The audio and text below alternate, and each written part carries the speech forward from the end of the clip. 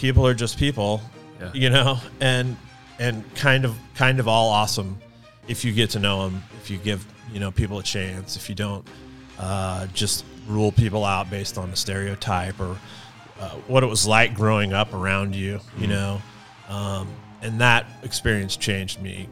That was Josh Glower, and this is Guild Stories.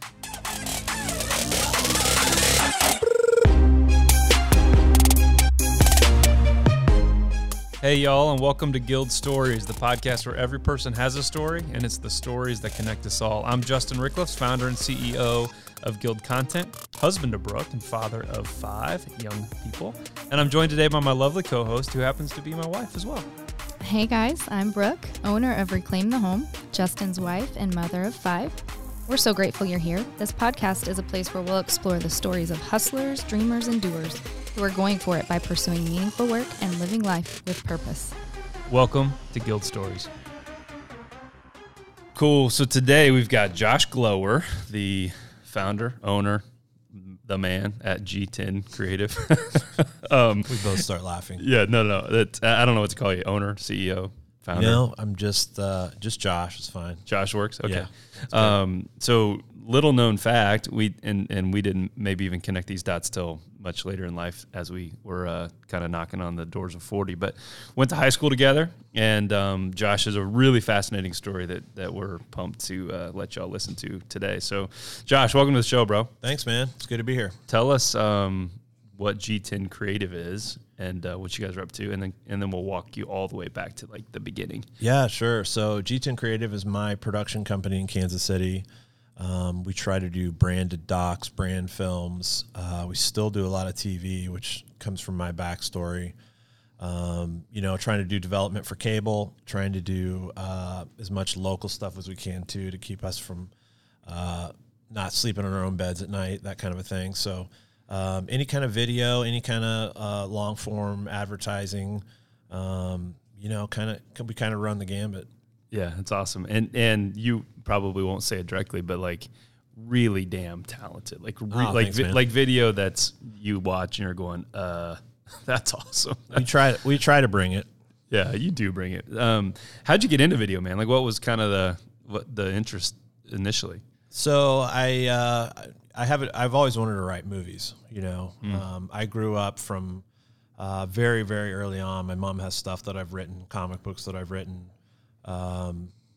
and 40 years later, I'm still doing it, Video was, it was kind of a sidestep, kind of a lateral move. I was in LA for 15 years, writing and producing TV. But when I got started, I just wanted to write features, and people kept being like, okay, cool, let me read something you've written. And I was like, oh wait, I've never actually written anything. Like I literally moved to LA with like a dream to write movies. Had no experience doing that. I mean, I have a degree in creative writing, but that is not writing movies, right? That's just, putting stories down on paper. It's totally different. And people just kept being like, so shorts, just write some shorts and let us read them.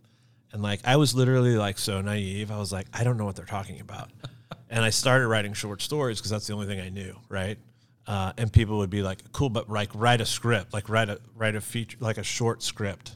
And I was like, oh dude, what's that mean? I don't even know how to do what my dream is. Right. So, I started out pretty early driving vans and stuff like that for some MTV shows, Punk'd, and, some other shows of that era. The first Punk'd, I'm old. Puck. Yeah. First Puck. Hold on. So you grew up in KC. Yeah. Okay. And like went to Oak Park, did the thing. Yep. What was growing up like? Where were you? What was that like? So I grew up in Gladstone. Yeah. Just north of Gladstone. It has no name, but Kansas City North. Yeah, same for me. Yeah, it's between Nashua and Gladstone, I guess. Yeah. Went to Oak Park. And chased horses out of the backyard to play football and stuff like that. Like literally horses. Literally, yeah. Huh. Yeah. Off North Oak, when North Oak was like a 2-lane road with ditches on both sides. Right. Yeah. So there's a little putt course on the west side. Yeah. There was that old drive-in. Yeah. I don't know if you remember that, but not putt-putt, driving range. The driving range. Yeah. It was like right across from that. That's where I lived. Yeah. And now it's like a freeway. But which is crazy. But yeah, man, it was good. My parents were both teachers, so they were always around in the summers. And, I think pretty typical kind of a Kansas City upbringing. My parents were, I feel like it was a little different because they're both intellectuals. My dad taught college, and, all my parents were welders and all that kind of stuff, and kind of a blue collar area. But it was great, went to Mizzou, studied creative writing and film, went there for journalism. At the time, it was the best journalism school, and I could get in state. So that's the only thing that made sense, right? Right. And I found out probably a year and a half into journalism. One, I was flunking out, but two, I decided, this isn't the way I want to do it. This isn't the way I want to write, I really like making stuff up, making the stories what I want them to be. And you can't do that in journalism. You can't write. It's formulaic. Yeah, it's formulaic. You can't write over like an 8th grade level, that's what you're taught to do. And, there's just, looking back on it, I'm like, thank God, because the press now is like, I don't know, somewhere between garbage and martyrdom, right? Like, I don't really know how to look at it, but mainstream media is different. It's tough. It's different. But yeah, so I left the journalism school half by choice and half by being the president of a fraternity and a bartender, and just realizing that, like, oh yeah, I gotta maybe go to the class if I'm trying to stay in the number one journalism school. I was at Fiji. Okay. What bar did you attend? Harpo's. Harpo's, yeah. Yep. Awesome. Yep. So, I switched to creative writing. Had some pretty good teachers that had a lot of impact on me, and graduated with a degree in creative writing and an emphasis in film, which means I went to like 2 Thursday night classes that showed like Fellini movies, and it was like, let's talk about the clouds in this scene. And like, in retrospect, I'm always like, yeah, Fellini was a genius for making those clouds there. No, that's just what was there. So, they're like, this dog barks in the scene. I'm like, yeah, now knowing what I know, it's like someone couldn't keep that dog quiet. Like it wasn't like, intentionally. Yeah, scripted, intentional, right? It was Foleyed in at the last minute, so, I thought I learned a lot, awesome. You know what I mean? And then I went to LA after college. I finished out in LA, did some correspondence courses from the beach. My last course thesis was animal imagery and Shakespeare from Seal Beach, California. Boom. Had to take my final at an Air Force base so someone could watch me do it, I guess. I don't really know what that was about. But what took you to L.A.? So I went to L.A. to write movies, I mean, it was kind of this. But like that was like your dream. Was that was the dream, and the West was calling. Yeah, it was kind of muddied in between like, my wife, who I've been with since I was 16, had moved out there a year before me. And I want to be in Hollywood to write features, but I haven't even like graduated yet. Yeah. And, I was a little bit wild and like, maybe I'm just going to go party, that kind of a deal. And, I kind of fell in. I worked with a director for 2 years who I was sure any day was going to blow up, right? It was totally unpaid. He, at first he took us to like Wahoo's every day and like to a restaurant, out to lunch every single day.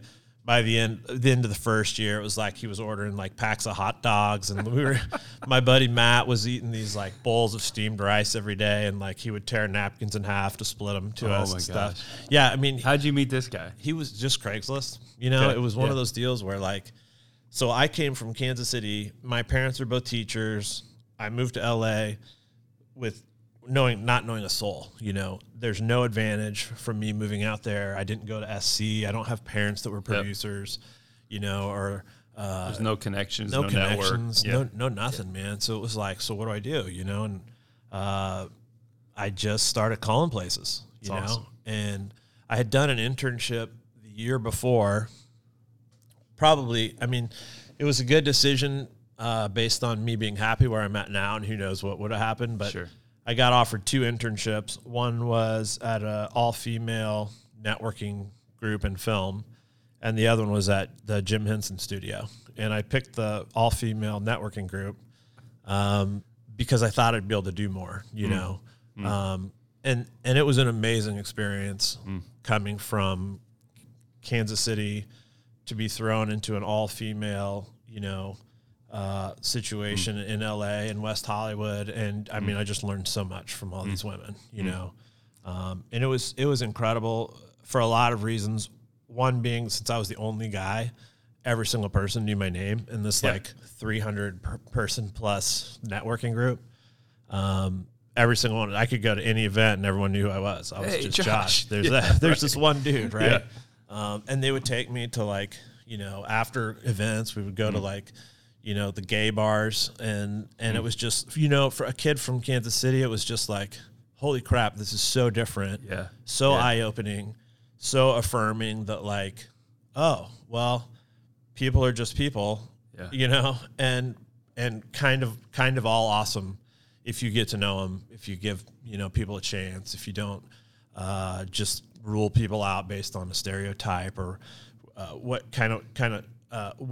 what it was like growing up around you, you know, and that experience changed me 100%, you know. So ultimately, it was a good decision. I probably would have been further in LA had I done the Jim Henson deal, but you know, I would have also been photocopying scripts and getting coffee, whereas at this group, I was, you know, assisting like the head of this networking group. I mean, I met so many people, and you know, but anyway, I don't know where we were at. That was a digression, but it was really the start. Yeah, we were at hot dogs and steamed rice, and then got there somehow. So then I ate hot dogs and steamed rice for a year. That's great. Yeah, man, and that dude, he made a short film that was a spoof of a kung fu movie. Shot it on 35, which is like, what does that mean? So actual film, not video. Okay. And it was like probably a $40,000 or $50,000 gamble that he took, and which at the time, I mean, any time that like today, that's a big ass gamble. But the homeboy is 20 years ago. That's even more money. You know. I really don't know what happened to that guy, but I stuck it out probably a year too long with him. You know. And what were you doing? You were shooting film for him. You were writing for him. I was the director's assistant. Gotcha. So okay. I did pretty much anything and everything. Got it.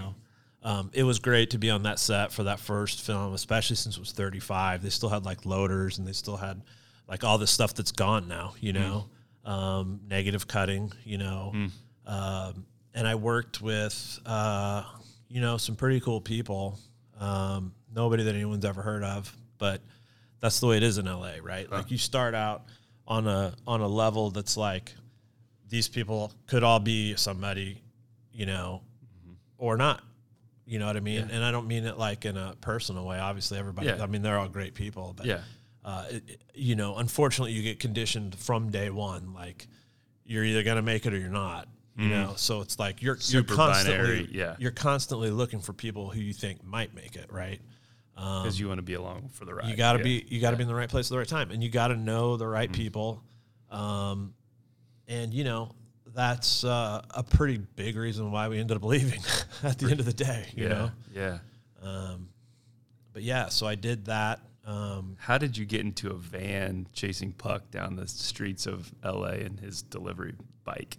Like what? I mean, when you talk about Punk'd, it's like, dude, that was my, you know, formative MTV years. Was like, that's what you think of, right? Yeah, that or Beavis and Butthead. Yeah, when I started at Punk'd, it was like Ashton was on set all the time. I think Dax Shepard was one of the guys. Mikey Day was one of the guys.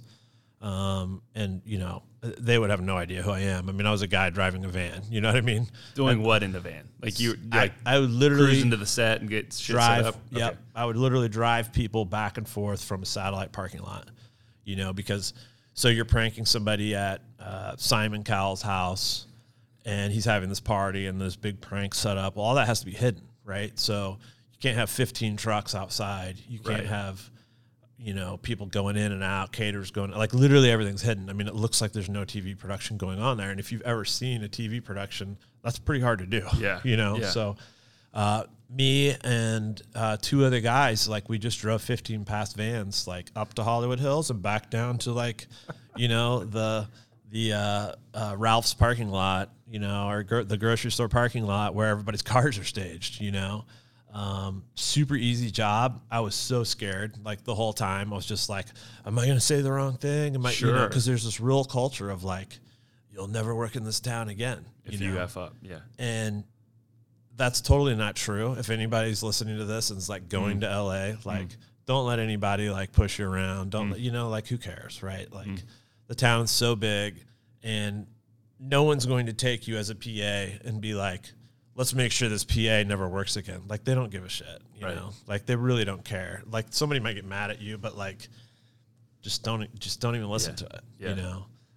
But I didn't know that. I didn't have anybody to advise me of that. So for me, it was very, you know, what do I do on set? You know, I'd never been on set, you know, I have no training in any of the trades on set. You know, there's union rules. Like you can't touch anything really unless you're in that department.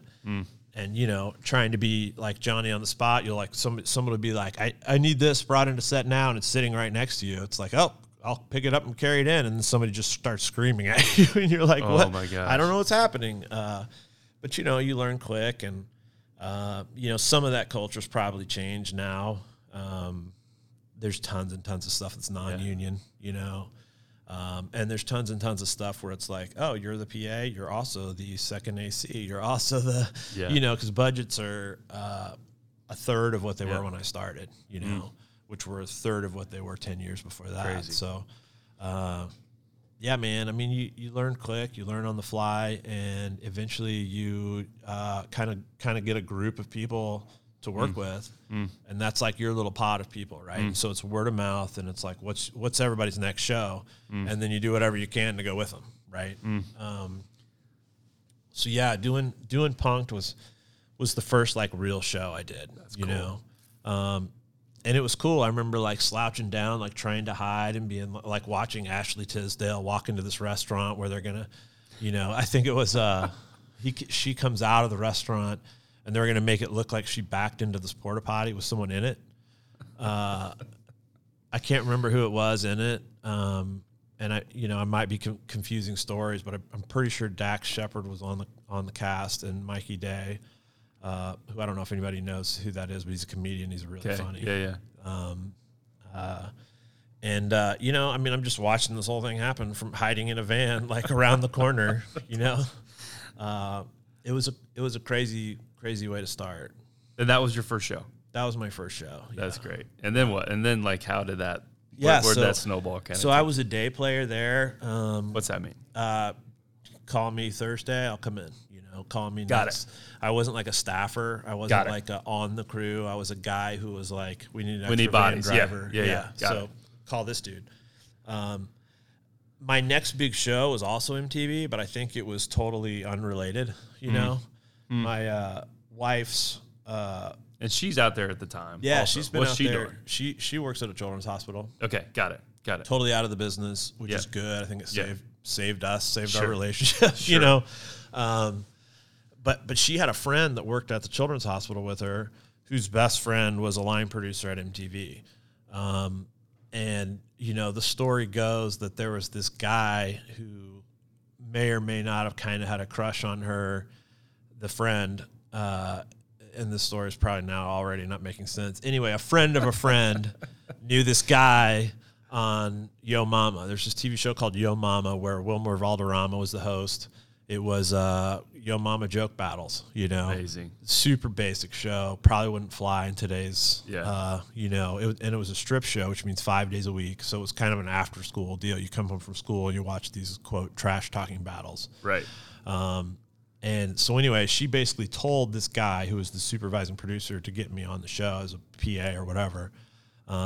He knew I wanted to be a writer, so he brought me on as the writer's assistant, right? Cool.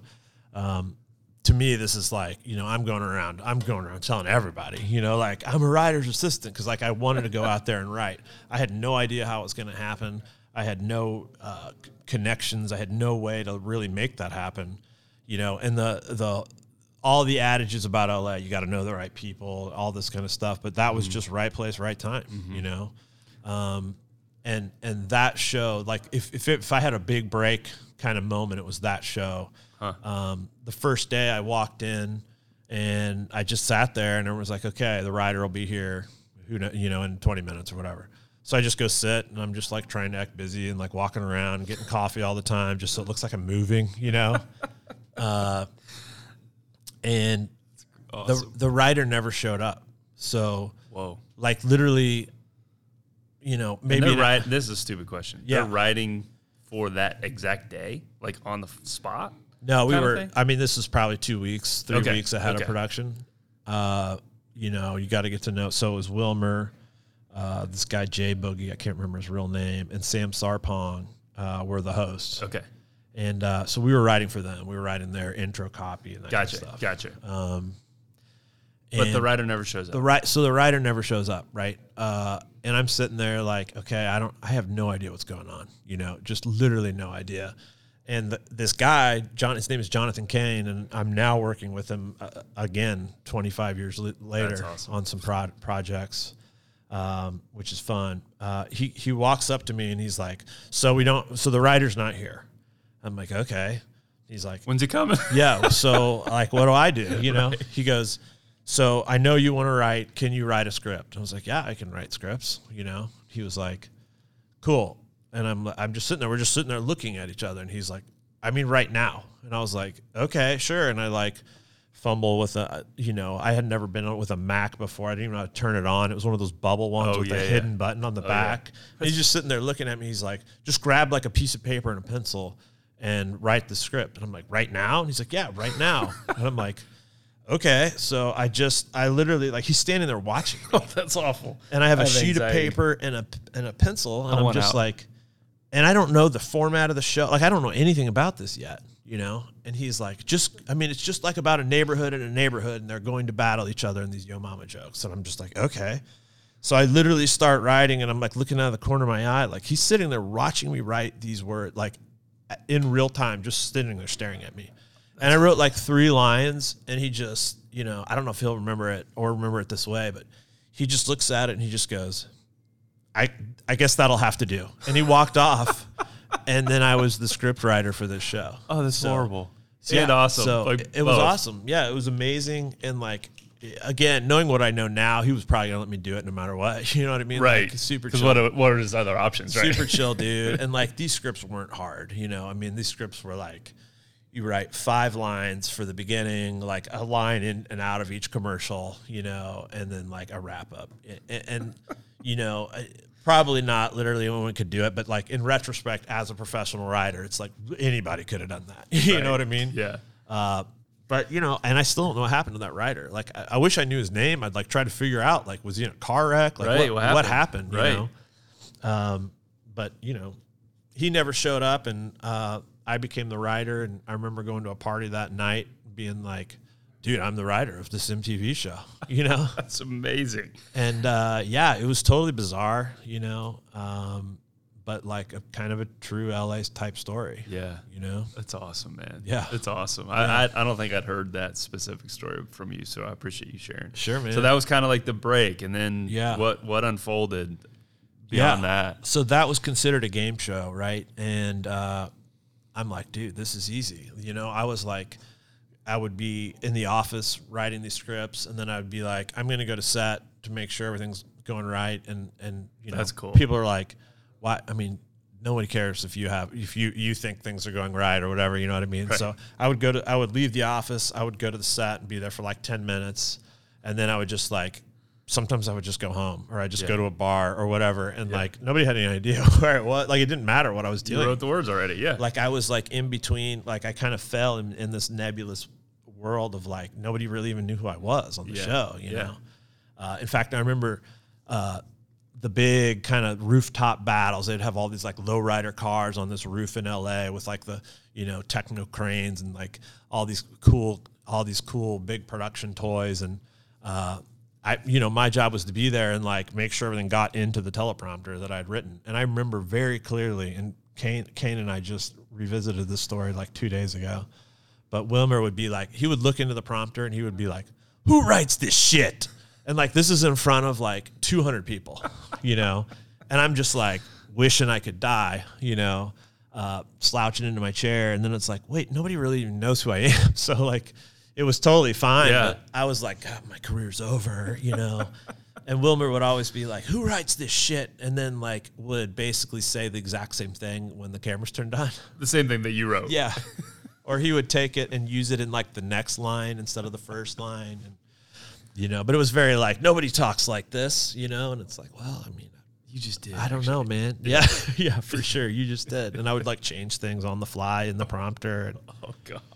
yeah, it was stressful. There was this old school teleprompter guy named Bill, and he would just sit there by me and be like, dude, just don't even worry about it, man. Just don't even worry about it. Like, it's fine. And I'd be like changing words, and he would help me like change the words in the prompter. Like, that dude was great. I don't know what happened to that dude either, but, an old, like, kind of an old union type guy, just like, screw these guys. Like, it doesn't matter. You're fine, And I was just like, you find people like that, I never talked to him again after that show, but you find people like that, and you're like, all right, everything's going to be fine. Yeah, he's an ally. Yeah, for sure.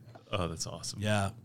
That's so cool. So after Yo Mama, I mean, Yeah. you were there for how long? 15 years? 3 seasons in LA. Yeah, okay. It was So like 3 seasons, Yo 13 and a Mama. half, Okay, got it. 14 years. I kind of round up just because it sounds better, and I was back and forth and whatever. Yeah. So that was a game show. I'm standing back at the production company when we're wrapping out like the 3rd season, and I'm like, I don't know what else. I don't know what to do from here. I was like, I guess I'll go write more game shows. And I'm standing there talking to the EP of that company, and he's like, dude, you'll never get into writing game shows because those jobs are so cake and they make so much money. Like, people do it until they like literally die. So you have to be one of those guys already. Yeah. You know what I mean? And I was like, well, crap. I don't, I mean, I'm like 23 or 4 years old, and I'm like, well, I mean, I got to do something, Right. And they were like, have you ever thought about story producing? Like, you want to write, right? I'm like, yeah. And they're like, have you thought about story producing? And I was like, I don't know what that is. So I haven't, And they're like, just go over in that edit bay and sit in there for a while. There's a story producer in there with an editor, and just like see what they're doing. So I did. I went in there, and story producing, it's changed a lot. But at the time, it was like, we're going to send, 30 cameras out into the field and, rig them in this house where people are living. They're shooting 24 hours a day with like no plan because it's, quote, reality TV, right? The story producer's job is to take all that tape and make something sensible, coherent, a storyline out of it. So it was kind of like writing after the fact. So it's like you have all these puzzle pieces and you have to make them into a story. And that's what story producing was when I started. So I was like, sure, man, whatever, I'll do that. Yeah. It's writing scripts basically. Right. And that kind of evolved. So I did a couple shows as an assist, and then as a story editor, and then as a story producer. But it kept evolving, right? Where it was like, so budgets are shrinking. At first, you do a script on paper. Like, I had a TV with a built-in VCR and a stack of like 40 tapes, and we would like take one and we'd put it in and watch it and like write down time codes. So like we were scripting with like numbers based on the time code on the screen. Crazy. Super tedious, and like we were super stoked when that switched to DVDs. Yeah. Yeah, right. And then eventually it was like, what you guys, we don't need assistant editors to string this out. You guys could just string this out while you go. And I was like, okay. I'll never forget. I went into a show for Dick House Productions, which is Johnny Knoxville, Jackass, Bad Grandpa, all that kind of stuff. I think they're called something different now. That it's made, their font is made to look like it says gorilla fuck, but it's really like, it's really gorilla something else, but the one letter looks like the wrong letter. I think they had to stop doing that one, but It's not surprising. yeah. So I walk into this lot. We have an office on the lot, and I go up there, and people are showing me around. They're like, okay, cool. So here's your room. Here's your office, which was a I mean, literally a closet that I shared with someone else. Oh my gosh. And I walk in there and there's a computer there running Avid, and they're like, so here you go. And I'm just like, I don't have any idea what this is. You know, I mean, I knew it was Avid. I knew What's it was Avid? Like, so Avid's like editing software. Got it. Okay. And it was like, okay, somewhere between my last show and this show, it's just become assumed that people are now, story producers are now stringing out their own stuff. I've never used an Avid. I mean, it's like it looks like a computer, but all the keys are different symbols and all this kind of stuff, you know, and it takes a long time to figure out how to do it, you know, and I was like, okay, well, I'm just not going to tell anybody. I have no idea how to do this. Opened up my laptop, pulled up, it was AIM at the time, you know, yes. And I was like, cool. I just got on there with like 3 editor buddies, and I'm like, cool. So how do you turn this on? You know, like, how do you load the project? How do you do this? How do you do that? And, you know, it was real rudimentary, but I figured out how to like take a clip and put it in a timeline, and then take another clip and put it in a timeline, you know, and so we started doing that. Story producers as a whole started doing that. You know, another evolution was, okay, so you've got all this stuff. You're writing a script in retrospect after it's been shot. Maybe it makes more sense for us to plan some of that ahead of time so we don't waste hours and hours and hours on the back end searching for stories. Like, let's just go ahead and put all these people in certain scenarios and see what happens. Yeah. So I would start doing that, and I don't mean me, like all the trade. This is what everybody was doing, right? And then it became cool. Well, why don't you know, we can script this out a little bit. We're not going to tell them to say this, but these are the beats we need to hit, you know, to make this story. And then it was like, cool. Well, you guys know this, so why don't you guys just also go out in the field, make sure you get what you need for post. So you're writing stuff ahead of time. You're going out in the field. To make sure stuff you get everything you need. You know, there's a director there or whatever, but it's like, hey, we need this, don't forget this, that kind of thing. Mm-hmm. And then you get into post, and you now know what happened on set. Yeah. And you knew how the story will have to change based on what actually happened. And then you're sitting there with the editing software, pulling all that into a timeline and then giving it to an editor. Crazy. For me, that became, you know, I worked my way up to just running the set. You know, so I kind of peaked as a supervising producer. You know, the next step up is a co-executive producer, and for me to make that leap, I would have to either have sold my own show, or you know, I mean, or worked another 3 or 4, 5, 6 years before that would happen. And we moved back before that happened for a lot of reasons, but you know. It taught me to run crews. You know, it taught me how to do creative. You know, frankly, it taught me how to do stuff that, how to roll with not having any idea what's going to happen. You know, and I think for me, you know, my style of shooting now, the stuff that my crews do, it was like being like forged in the fire of just utter chaos, so that now, you know, we can walk into any situation. We can get a scene out of anything. We can direct talent who's never acted before. We can, you know, I can handle the police coming at the same time I'm directing a talent. At the same time, I'm trying to secure the next location because one fell through. You know, that kind of stuff. And a lot of that was luck by the kinds of shows I was doing. Which were what? What were some of the?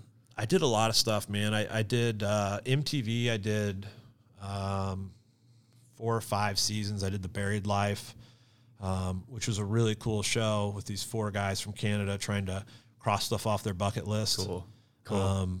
Yeah, they were really good guys. I did a lot of HGTV. I did a show called Selling LA for 6 seasons. That was $1 million real estate type stuff. And I think that company was called JV Productions. And I give them a shout out as much as I can. They're in Toronto.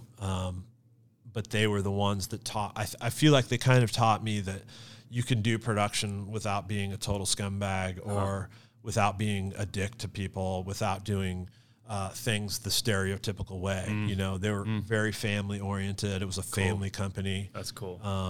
And you know, they just taught. I could see them teaching the crews how to make better television and not hate it, not hate each other. You know what I mean? So they're a really good company, JV Productions in Toronto. They now have Radical Point Media. I should look this up. It's the second time I've told the story this week, and I can't remember the company's name, but they do graphics and stuff like that, and they're amazing. Cool. So I did that for 6 seasons. I did Lock Up for MSNBC for 8 or 9 seasons, something like that. Damn. Which is a prison documentary. We sent crews into prisons for 30 days. And then we would piece together the stories. You know, that's one of the unique times where it's like there's no do-over. There's no you don't really scout the stuff. You don't really plan anything out ahead of time because, I mean, these dudes aren't going to listen to you. They're going to do whatever they're going to do, right? Right. And it was a terrifying experience in a way, you know. Sure. I'm you know, they would always send in this female producer because the men would talk to a female. It sounds kind of sexist, but it was just that's the culture in prison, right? Yeah, sure. So I'm fortunate to have never had to, never had to go into the prisons. I think I would have just immediately had a panic attack, but these 2 or 3 people are going into these prisons, and there's like guards in towers, you know, with rifles, and it's like if something starts happening to them, they're going to try to shoot the person, you know, who's trying to assault them or whatever. I mean, it's crazy, right? But she was amazing at what she did. I mean, she could get these guys to say all kinds of things. I mean, it was just unbelievable. And she's done Cops and Live PD and all these kinds of shows where it's just like you're just running with criminals, you know? Crazy, man. And she was great at it. This camera guy, Brian, just knew what to do. You know, just knew where things were going to happen. I saw him capture, you know, people getting slashed and holding their stomach together while they're running to like the infirmary or whatever they call it in prisons. I can't remember. It's been a minute, but, you know, just crazy stuff. Crazy stuff. And I feel like I really learned how to tell visual stories on that show. I had some great executive producers and a senior producer who really taught me a lot about telling these kinds of stories. And, you know, I'm grateful for that too. Yeah. So why'd y'all leave? So we left LA. You guys done that, like you put your time in and climbed the ranks and moved up from hot dogs. You know, we did move from hot dogs and started getting into some cool restaurants and all that kind of stuff. And, you know, honestly, it you know, the one thing that I think people really need to be careful about in our industry is remembering who they are, staying true to themselves, not letting that kind of environment change you. You know, we got to a point where it wasn't fun. It wasn't fun anymore. You know, we always say from 20 to 30, it was like a big party and it was awesome. We were hanging out with, you know, whoever. We were going to charity things with cool bands and, you know, whatever.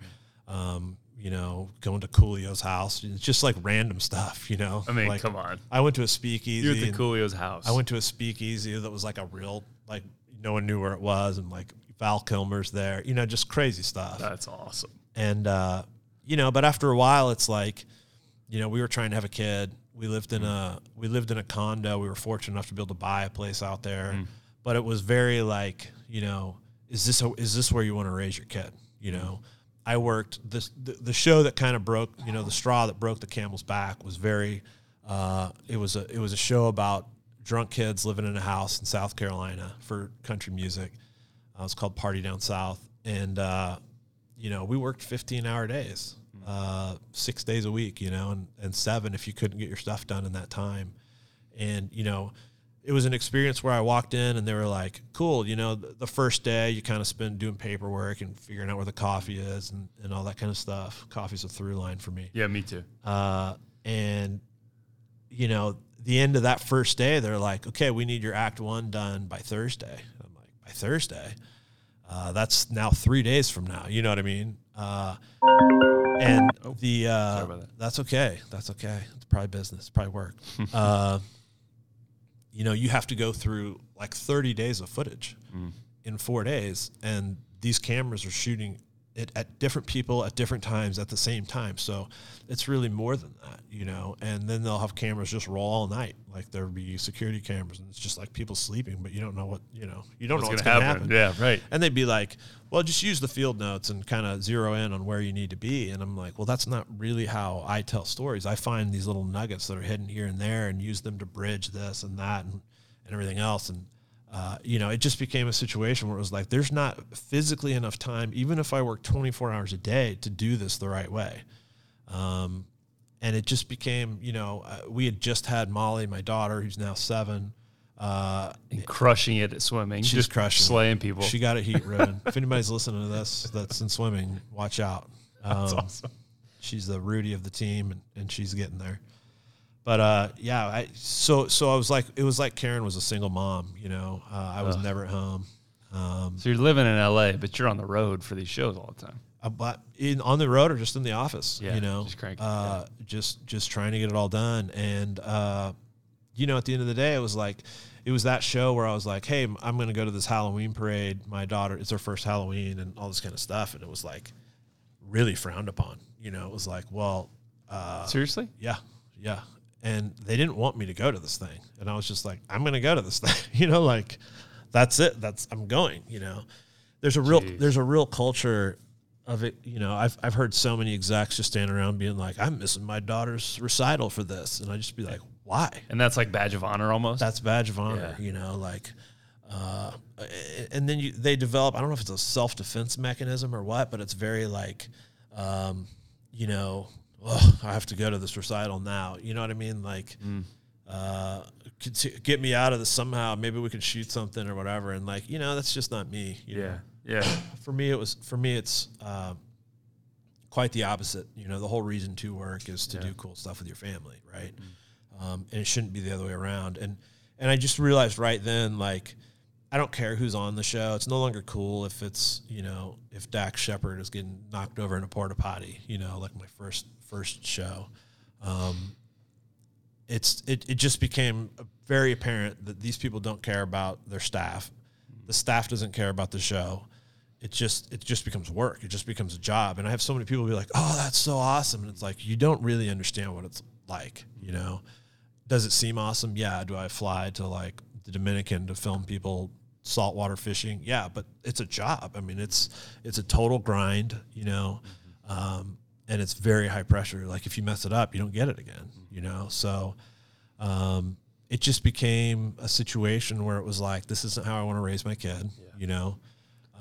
So we moved home, you know, and we traded our little condo for a pretty good size house. And, she has a yard now, you know. We would watch people like teach their kids how to ride their bikes inside the parking garage. Jeez. Yeah. And, you know, it's like, well, if you're from New York or whatever, LA, maybe that seems totally normal. Yeah. But if you grew up in Gladstone, Missouri, you know, it's like, that's Where's crazy. the grass, bro? Yeah, right. That's crazy. And like, we'd walk to the grocery store and be like, okay, we know we have to cross the street here because there's like a person living in a tent that blocks this sidewalk, you know? And like, again, that person needs help. It's nothing against that person, but I didn't want my kid to be walking around homeless tents on the way to the grocery store. So, you know, I'm glad we experienced it 100%. It taught me everything there is, you know, about being who I am now. But I think it made me a better dad. I know it made me a better producer. You know, I'm confident that we can handle, you know, anything from a $300,000 episode to, you know, down to a, you know, $3,000 or $4,000 social media video with no planning or anything. Like we can do it. Like we know how to do it, you know? And it's just, it was time for a different life. Yeah, man, that's cool. And I imagine, I mean, our journeys are a little different in terms of the geography, but the arc is similar in that, you know, I kind of did the same thing, right? Like climbed the thing and did the deal and had like what most would consider like this cool gig. And it was a cool gig, great gig, right? But I felt that disconnect between the very compartmentalized, very like emotionally unaware, very like turned off in many ways, you know, taking responsibility for it, but like in many ways because you kind of have to. You do have like, to. You kind of have to, and it sucks and it's shitty and it's hard. But when those light bulbs started going off for me, I was like, wait a second, like this is all coming at a price, man. Yeah, for sure. And I can only I can relate to your experience. I can't imagine from a producer perspective, like doing big shows and seeing Val Kilmer drink old fashions, but but unplugging from that willingly and like moving back to Cowtown, America, that rattles the ego a little bit, I'm sure, and rattles the identity a little bit. Yeah, for sure. Because you've got people on LinkedIn going, well, what are you doing now? And you get, like that whole thing. And I've experienced a similar path. So like, it's just cool, man. It's a neat. What's funny is you can look back and remember when you were that person being like, why would you move back? Right. And I think it's an age thing. I think it's an experience thing. I think it's obviously kids, you kind of think kids change everything. It's like, okay, sure. But I mean, I'm going to be an executive producer. You know what I mean? That's right. And then you have a kid and you're like, oh, I see. It does change everything. And, there's a lot more to life than having your name on a screen on a big Discovery show, which, by the way, my wife points out all the time that it almost took me moving back to get what I wanted there. Right. So, and I've tried to write about this. I've tried to write about this multiple times and I can't quite get it down, but I moved back here. I got an agent. I didn't have an agent out there because I didn't need one, right? It was just word of mouth. But those people have put other opportunities in front of me that I wouldn't have had before. I've run shows here, and I've met other producers here who I wouldn't have met in LA, who I now develop with. I now submit stuff through their agents. And at the same time, I'm doing my own stuff, I'm creating stuff for PBS and, really, really owning creative instead of just doing whatever people kind of tell you need to do. And at the same time, I'm like, I think last season I missed 2 swim practices the entire year, practices, not practices. Meets. Yeah. Because I just want to be with my family, and that was just out of the question in LA. And it was kind of like a, and I'm kind of there now in the midst of the COVID crisis, but it was kind of like in LA, it would be like, so what do I need to do next? Like, I don't know, like I know I don't want to compromise our lifestyle by not working, you know what I mean? But, I have no lifestyle because I am working, so, wow. It's been cool. It's been cool to be back. I found a pretty good support system back in Kansas City. It wasn't like I thought it was going to be. I kind of, I was arrogant and had a big ego and thought, oh, cool, I'll move back to KC and be like, I've done all these shows. Bam, who wants to give me a job? And I realized like, okay, cool. Well, there's a couple problems with that. One, no one here is at the time is like, yeah, we need to hire a TV producer. It was like. No, we need to hire someone who knows how to do advertising, or we need to hire somebody, we need to hire shooters, but you're a producer, so we don't need you because we already have internal producers, right? I didn't know any of that. I didn't know when I came back, and this sounds stupid, like saying it now, but I thought like, well, maybe Hallmark will hire me. Like that's the only creative space I knew about, and I came back for like one weekend before we moved to just line up meetings. And I was like, oh my God, there's, 100 production companies here, and like I didn't know about any of the advertising stuff, and I guess that's probably always been here. But why would you know that going up to college? Right. You're not concerned with anything like that. So I came back and was like, oh, there's very talented people working here, and the creative space in Kansas City is amazing. It's very supportive, and there's work to be had.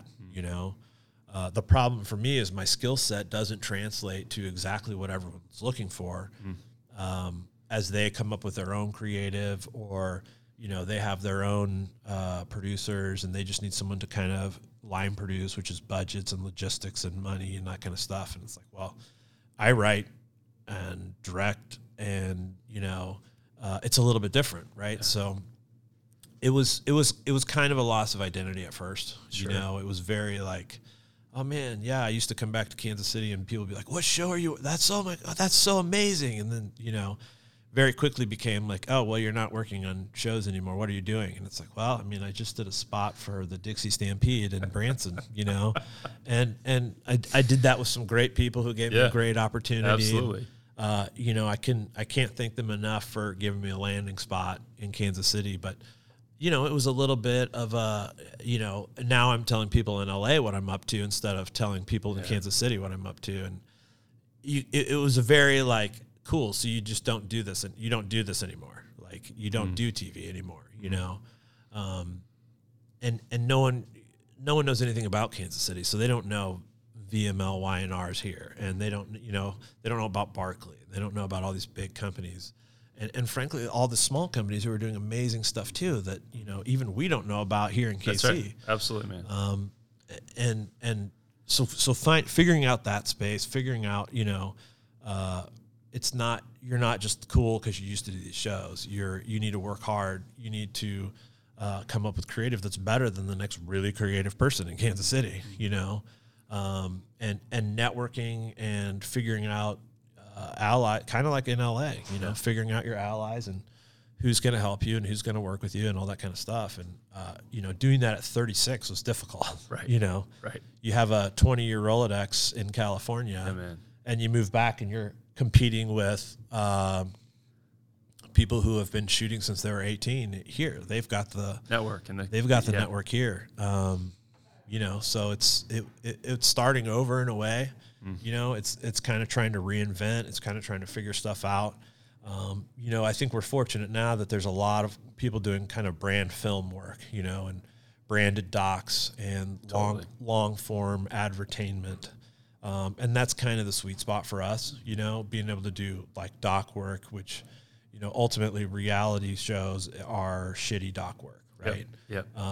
But I partner with a guy here who's a NYU grad who he did the documentary tract at NYU. And I'll tell people all day, if you can shoot a documentary in New York, you can do anything. Because you're looking at carrying gear on subways and shooting in tiny, tiny spaces. It's just a whole other thing, right?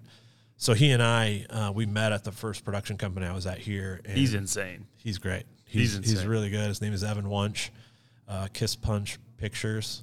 He's insane. But call me and I'll hook you up with him. No, he's a good shooter. And he's not a shooter. He's a cinematographer. Yeah. He's really, really good. He's chill. He won't let you down to the extent of, you know, we've done a couple things and he'll be like, I wasn't really happy with the shot. Is it cool with you if I just come back tomorrow? I'll just come back by myself and I'll just reshoot it. And it's just like, that's unheard of, you know? And we've worked together, you know, he works with a few other people. I think that's great. I don't provide him with all the coolest, funnest opportunities. Like if you can find something else, that's great. You know, we're not married or anything, but, he's been a great support system, you know, and, really helped me keep me sane. We talk about why we're all here in more of a, you know, existential way a lot.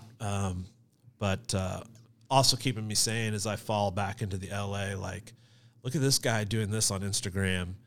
Why am I not doing that? And, you know, he just like, he'll just always have an answer where it's like, right, but did they see their family that day? And they'll be like, all right, you're right. That's awesome. Yeah, and he just wants to shoot things, and his fallback career is being a stained glass window artist, which he's also very good at, which is funny to me because it's like, well, of course he is. That will make you no money, but you want to do it because you love it. So you're the right kind of person to be around. Yeah. You know? He's terrific, man. We've worked on a couple of projects together, you and I and him, and I was blown away by the way you two interacted with, like, obviously, like, mutual respect. I don't know if that, I think I butchered that. Mutual respect, but also like high professionalism and a very high standard. Yeah. And frankly, like, don't have a video background, right? Like, I know good video when I see it. And I kind of had this like, damn, like, these guys are kind of expensive, and I'd rather, like, you know, not pay them this much to help us with this one project. And the result was mind blowing, right? And you're probably even going like, oh, dude, that was like and my point, we got to kind of wrap. I know you got to roll, but the you know, selfish lens here for me is like, how fun will it be when you and I and Evan and our groups and collective teams get to partner on the 9-minute video that is a brand documentary, or I always talk about the Bud Light 4-minute YouTube video that they did when Dwayne Wade retired from the NBA and did that jersey video. It's a Bud Light commercial. Like, it had nothing to do with Bud Light. Right. It had everything to do with emotion and connection and that's humanity. Sales. Yes. Yes. It's the psychology of what you're watching. Yeah. And tying that to a logo. 100%. And so anyway, that's going to be super fun when we get to do that stuff together, bro. Yeah, stay tuned. That's right. All right, dude, we got to wrap. We end every show with 5 questions, although you're going to have to come back on again and continue this conversation because it could go forever. But what's the last book that you either read or listened to? So I am listening to, or I'm reading right now, the autobiography of a yogi. Cool. And it's about this guy in the Hindu faith. This sounds totally like I made this up, right? I mean, this totally sounds like I'm going to go into a podcast and I'm going to need a good answer if they ask me about what I'm reading. That's legitimately what I'm reading. I mean, I read all kinds of like trashy stuff too. I love Dean Koontz. I love Jonathan Kellerman. But I read a lot of spiritual stuff. And I listen to a lot of lectures and that kind of thing. I don't know. Is that the answer? It's your answer. That's legitimately what I'm reading awesome. now. But I'm also listening to Caleb Carr's The Alienist, which is cool. I also read tons of screenwriting stuff. It's awesome. That like no one's ever heard of. Sid Field. Everyone says save the cat. If you're a screenwriter, get Sid Field's workbook, not the first book. It's called Screenplay, I think. The workbook one. I went through that. It's an actual workbook. You read a chapter, you do an assignment. You read a chapter, you do an assignment. I read the whole book through once, and then I read it again doing the assignments. And at the end of that, I had my first feature-length script written. Which that's cool. I'm talking to someone in Australia right now about funding it. So come on, first script I ever wrote. I mean, the book's good, right? You got to have a good story, obviously, and all that too. But most people say take your first script and put it in a drawer and never show it to anybody. I'm like, that's bullshit. Like, write something good. Like, don't just discount it. Are there going to be problems with it? Sure, rewrite it 5 years later. Whatever you want to do. It's still my favorite thing I've ever read or written. That's awesome. That's so good. You're like, please let the next 4 questions have shorter answers. No. Because I want to watch the damn movie. What would you do right now if you weren't afraid? What would I do if you weren't afraid? That's a good question. I'm not really afraid. So I kind of just do what I want to do, and that sounds super douchey too. It's like question 1, God, this guy's a douche. No. Question 2, man, it's really a douche. No. I mean, things that hold me back, I guess, would be kind of a different way to look at it. I don't borrow money, I think, is one thing. And this is not a financial thing at all. It's just I would rather not take the risk that I know, like, I could grow my company, I could have an office, I could have a staff by getting a business loan. And I think it's important to remember what your actual goal is, right? So, and loving the journey that you're on, right? If I borrow money to do all that stuff, you may never get to the end of your journey. Well, you do, you die, but you may never get to the extreme goal. So you've got to love everything you're doing to that goal, right? Well said. And I don't want to do any of that. What I want to do, I think what I want to do is be an EP and have a big company and all this kind of stuff. And it's like, I don't want to do any of the things you have to do to get to that point. Yeah. I'd like to be there right now.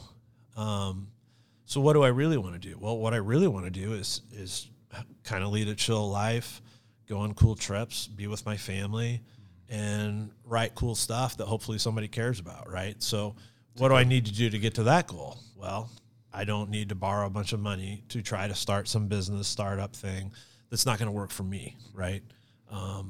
But I do know that some of that mindset is limiting to the perceived real goal, which is really artificial. I don't know if that makes sense, dude. It totally makes sense. It's good self-awareness, man. Yeah, you can kind of figure out what you think you want, and then you just got to look at So what do you do to get there? And then how many of those things do you actually want to do? And, you know, like I'd love to be like a singer in a rock band, but like, do I want to take lessons and vocal lessons and all this kind of stuff? It's like, no, I don't want to do that because I could be doing that for 20 years, never become a famous musician, and hate all of the things leading up to that, right? So awesome. I don't know. That's not the question's answer, but that's a answer for some question. Answer. It's a great answer. What's your favorite T-shirt? Is it the Tank Farm tee that you're rocking? This is a good one. That's a good tee. So I used to get T-shirts from bars everywhere I went. Okay. I quit drinking over, I don't know, almost 3.5 years ago now. Now I only get surf shops and coffee shops. This is an exception to that. It's a little small brand in Seal Beach, California, that where we used to live. It was like one of the storefronts in the old town. So like if there was a clothing store on the square that had like cool T-shirt designs, this was that for us in California. Another surf shop called Harbor. There I have tons and tons of shirts from. I think my favorite shirt though is my.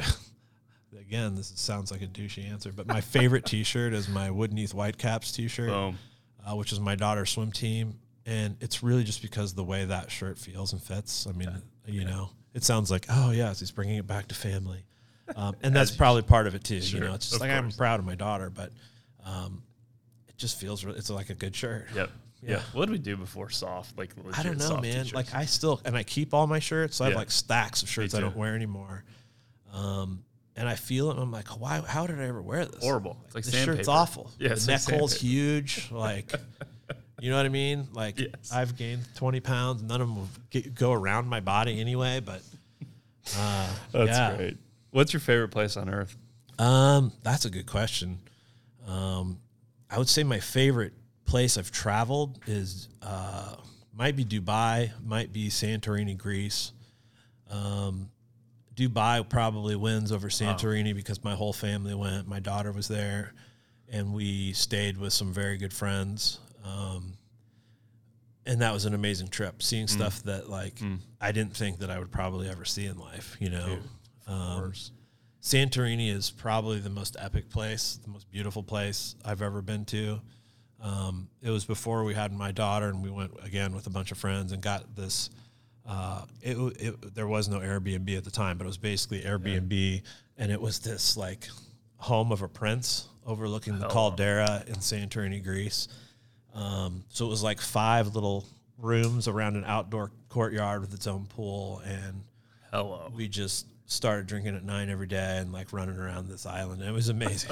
It was an amazing trip. Yeah, dude. Yes, I want to go. Yeah. All right, man. Last one, a little heavier. When it's all said and done, what do you want to be remembered for? I want to be remembered for. I want to write stuff that make people feel. You know, I don't need to have like a big name or big notoriety, but I want to be able to create stuff that when people watch it, they just feel something a certain way, good, bad. It doesn't really matter, you know. I think that's the ultimate goal for me, you know, as a creator, as a creative. There's no real point to doing what we do for any other reason, I guess. That's kind of a weird way to word that, but no, it's a great way to word it. You know, a lot of people would say it's for you, you know. I'm not one of those guys that's like, if I don't write today, like I'm gonna go crazy. I'm gonna have to go get some like new meds, you know. And there's a lot of writers like that. Yeah, I'm not that way. In fact, it's pulling teeth to get me to actually sit down and write. So to me, it's not. I don't love writing. I love seeing people read my writing. I think is a better way to kind of think of it and look at it, you know, and hope that they feel something. You know, if they don't, I feel like it's a failure.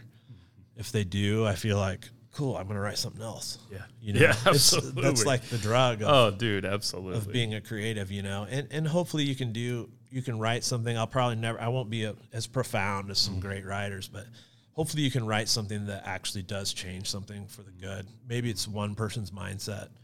You know, maybe it's a movement of people trying to like plant more trees or whatever it is, right? It can be anything. but it'd be good to have inspired someone to do something. You know, I don't think I'm the guy to go out and do the one thing. I'm the guy who wants to write about stuff to make someone else feel like they have the power to go do something, go make some change. It's huge, especially in today's climate that we're all experiencing and living in. Yeah. That's well said, man. Yeah. So that's no longer doing shows of drunk people in a house in South Carolina, right? It's trying to partner with nonprofits, brands who need association, good, positive association, nonprofits who don't have the money or the know-how to tell their story. Put those two together, it's a win-win for everybody. And, you know, Evan and I get to go shoot some cool stuff. You know, we can come up with cool creative, write cool scripts. And, you know, ultimately, you know, I find like even when we're doing these little series for KCPT about musicians or artists,